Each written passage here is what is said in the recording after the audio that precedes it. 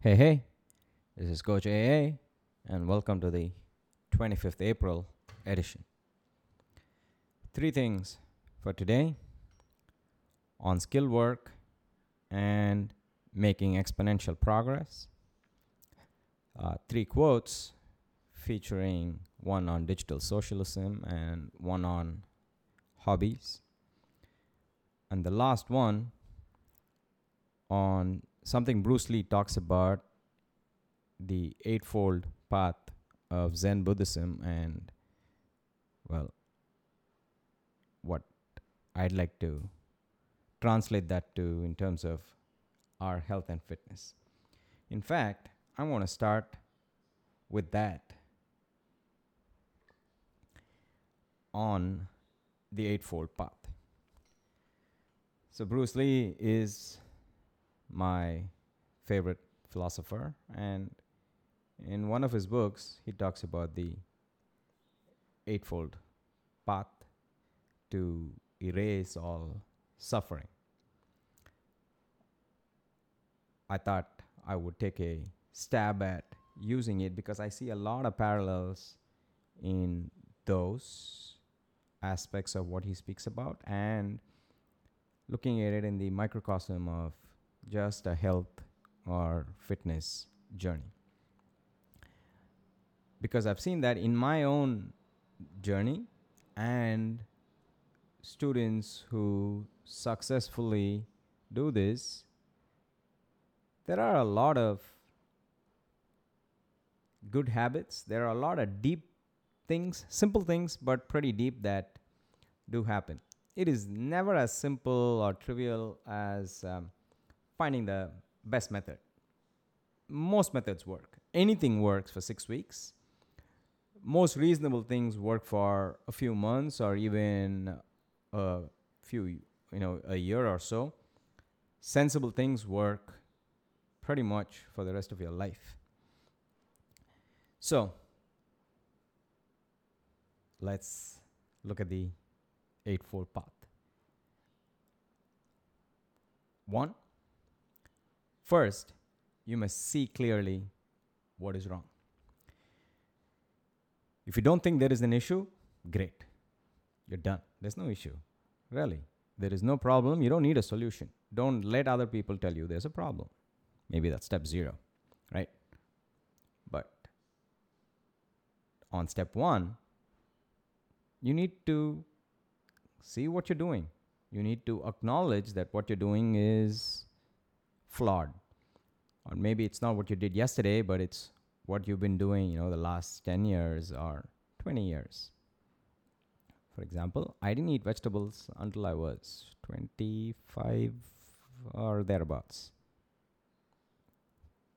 Until I acknowledged that as a problem, I couldn't do much. I didn't find a method of fitness training that I found fun and sustainable and repeatable. Again, until I acknowledged that, I couldn't do anything. Until I acknowledged that only I could get myself back in shape, and I was simply not doing enough. Yeah, so most of us tend to look at our waistline or our weight and think that this is impossible. Only maybe when I'm in college I could have done it, but now I'm 30 or 40 or 50. Or worse, we set impossible goals. I'm going to look like that guy on Instagram or that model on Instagram. Even assuming they actually look like that in real life, why do we need to look like that? They need to look like that to make a living. And they don't tell you the shitty side of all the things they go through.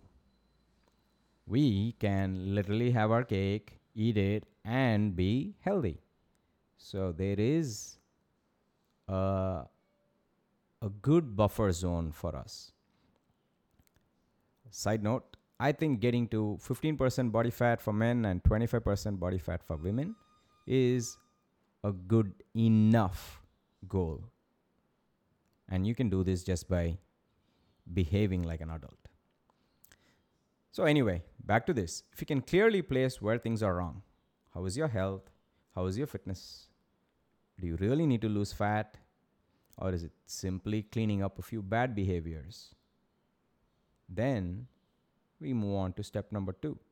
Decide to be cured. Because seeing the problem honestly is one thing. Deciding that you do not want to be there is the next big step. If you are genuinely fine with where you are, that's great. Again, if there is no problem, you don't need a solution. Just because other people are doing it, you don't need to worry about it, okay? Health is the optimal interplay of organs, as Dr. Phil Maffetone tells us. So if things are working well and you truly know this, your doctor checks you up, you have the blood reports, blah, blah, blahs, blue, blues, great. But assuming they're not, you need to clearly see that, step 1, and you need to truly decide that you are going to rectify it, not just saying it. Because step number 3, you must act. Well, duh. Choose a path, choose an action. There's a bunch. Just start. For a lot of us, this is when we decide we're going to join a gym, right? But act is not just joining a gym, act is showing up to the gym. It is my opinion that we need to be a little bit angry to successfully accomplish this step. And again, reminding you, angry is not yelling at the waiter angry. That's terrible. That just means you're an asshole. But angry to take corrective action without beating yourself up, but using that anger as a fuel. Step number 4, speak so as to aim at being cured. So you should not just be going through the motions. You should not just be, I'm doing some diet again, or my life sucks. I can't eat pizza for the next 3 days, even though I've stuffed my face with pizza and beer and chocolate for the last 20 years. This is terrible that I can't eat it for 1 week. Grow up. If you have this attitude, you're not actually trying to get cured. Again, cured is Bruce Lee's term, okay? But I'm going to stick to it. Yeah, if you don't truly believe, if you don't truly want to rectify a problem, stop. You're just wasting your time, mine, and everybody around you, and just annoying the crap out of everybody. They just want you to shut up. Instead, if you truly have gone through steps 1, 2, and 3, you will speak about this very differently. There will be positivity in you. There will be intent in your actions and your choice of words. You will be okay with failures because failures are not a full stop. You will be nice to yourself. So many good things change. But instead, if you're a grumpy ass, sorry, you need a little bit more of Zen Buddhism in you. So while our inner dialogue needs to be honest, we also need to be in the right frame of mind. Number 5, your livelihood must not conflict with your therapy. Again, these are Bruce Lee's words. From what I've seen, a lot of my students make it successfully through steps 1, 2, 3, and 4. And here is where they have a problem. Because work is just gone off the rails today, especially the last year. But even without the last year, I do think a lot of us, myself included, have lost work-life balance. Work hours are stupid. You're on call. The pressure is intense. People quit and you have to do their job and your boss's job. Yeah. You go to bed late. You're stressed, so you're watching Netflix more than you should. And you can't wake up on time to go to the gym. You think you'll go in the evening, but evening some other fire comes up and you have to put it off again. And days, weeks, months go by and shit. Here we are again. So this requires fixing the root, or again, just going to repeat, your livelihood must not conflict with your therapy.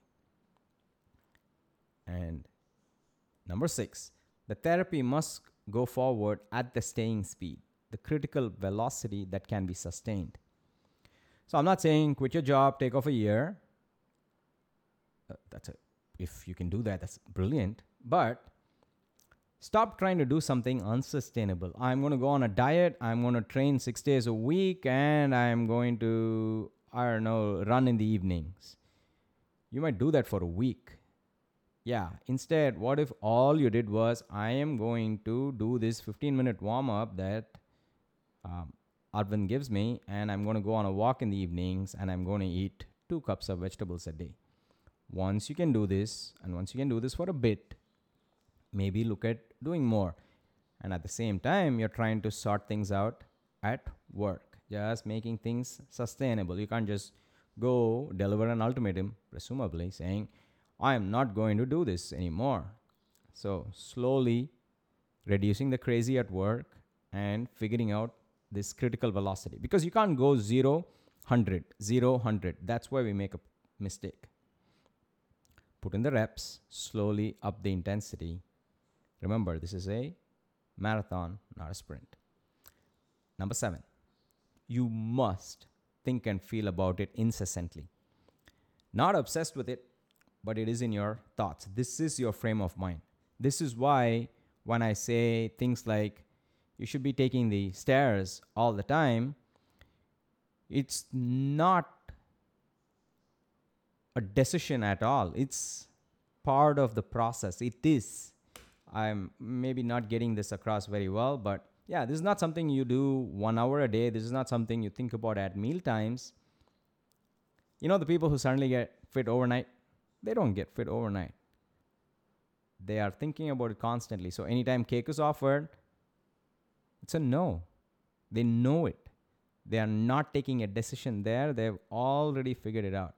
Anyway, this is truly a hard step. And then number 8, learn how to contemplate with the deep mind. I have no idea what this means. Okay? So I'll take a stab at me. All along I said you, but now this one.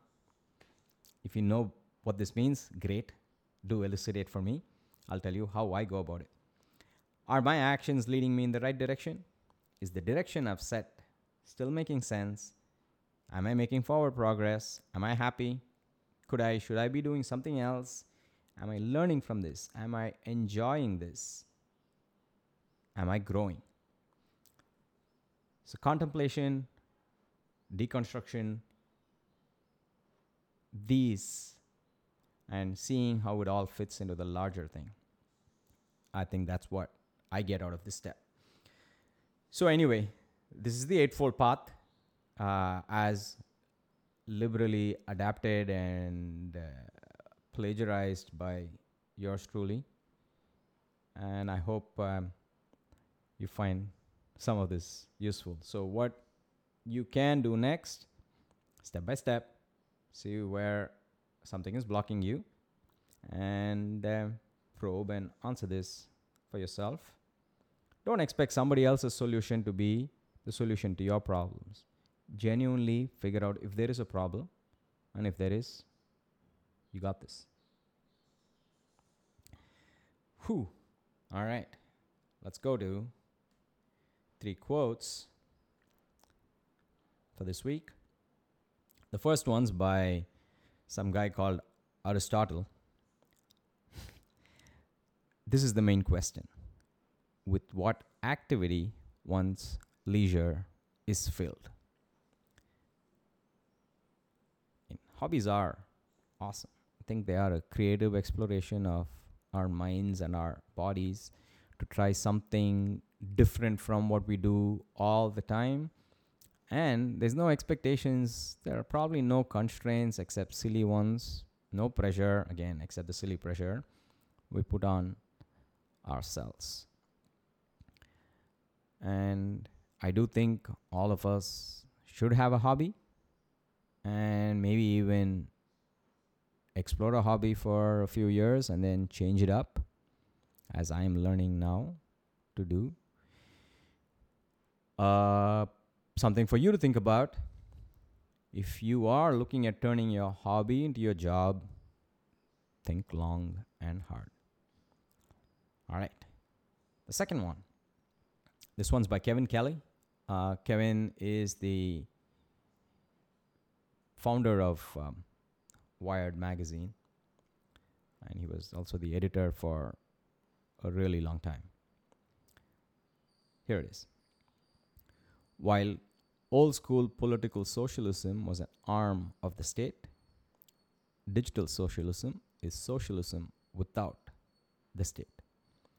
This new brand of socialism currently operates in the realm of culture and economics rather than government for now. This one is deep, and I don't think it has any connection to anything else I'm saying, but social media has its uses, social media has its powers. Most of the time, we see noise and nonsense news, but there is something to this. And there are a few people harnessing it real well, and most of us harness it powerfully, but not often enough. But I think that'll change. I think something will emerge. All right. Final one from Bruce Lee. Be exposed to the various paths of combinations and be able to change paths during execution. Now, this one comes from his martial arts practice and specifically his thoughts on going on the attack. But I think a lot of things he says are applicable to life. I don't think his is a philosophy for just martial arts. I think his is a philosophy for life. Martial arts, it's just the lens he uses to frame things around. So yeah, one more time. Be exposed to the various paths of combinations and be able to change paths during execution. All right, on to the final post for today on skill work and exponential progress. Strength is a skill.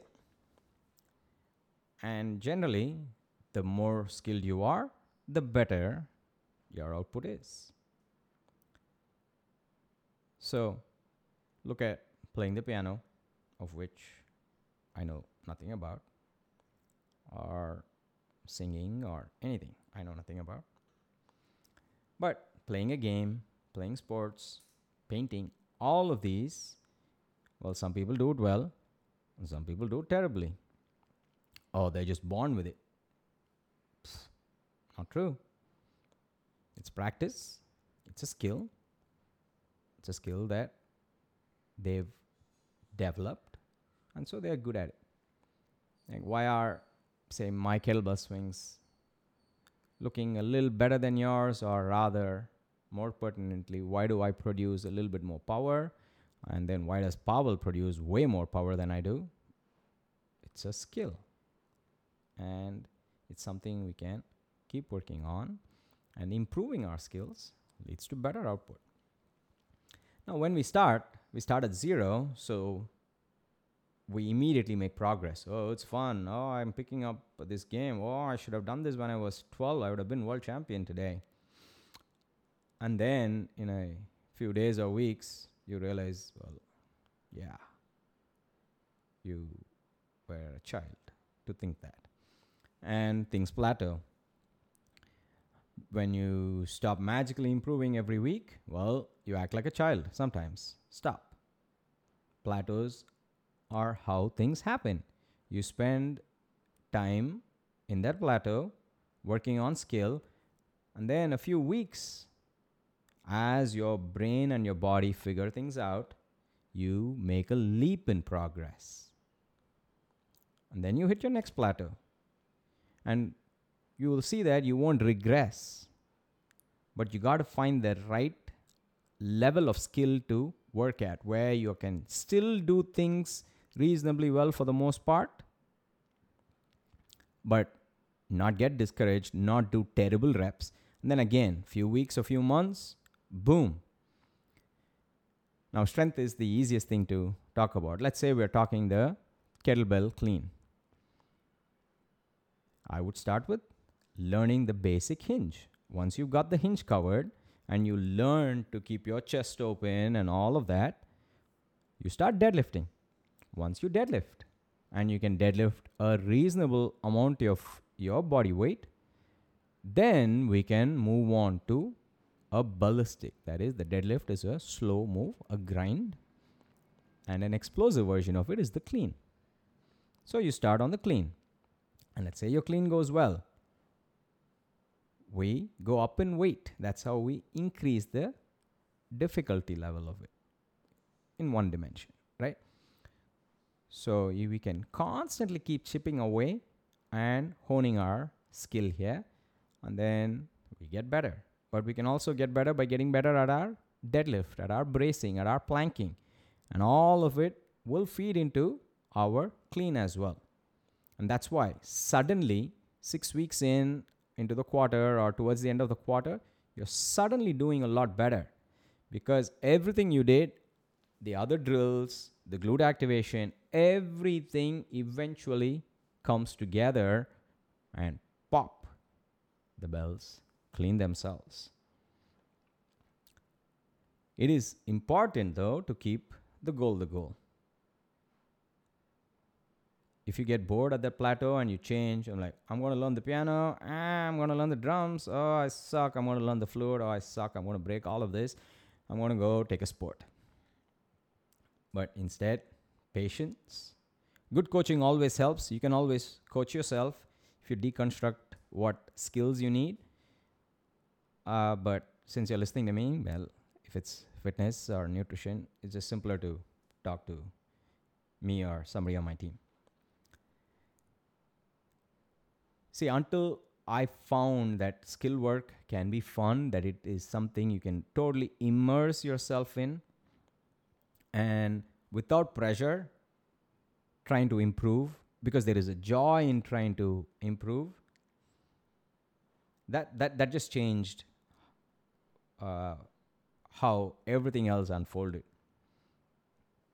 I didn't set weird constraints. Instead, I was like, I just want to get better at this. I want to look better doing it. I want to strive for mastery and grace, as Coach Dan John puts it.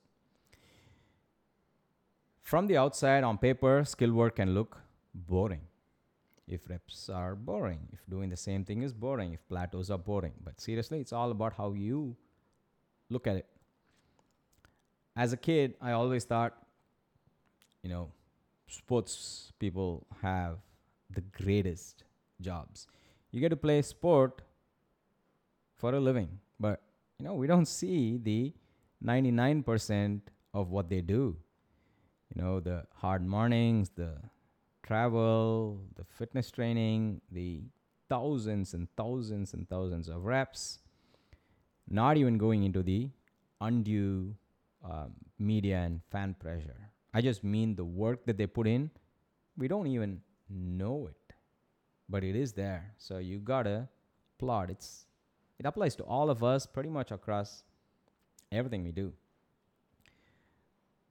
Almost everything can be worked on and improved, and you will see exponential progress. Eventually, you just have to wait and work at that plateau. Well, that's about it from me. Thanks for listening, and I'll see you next week. This is Coach AA signing off. Bye.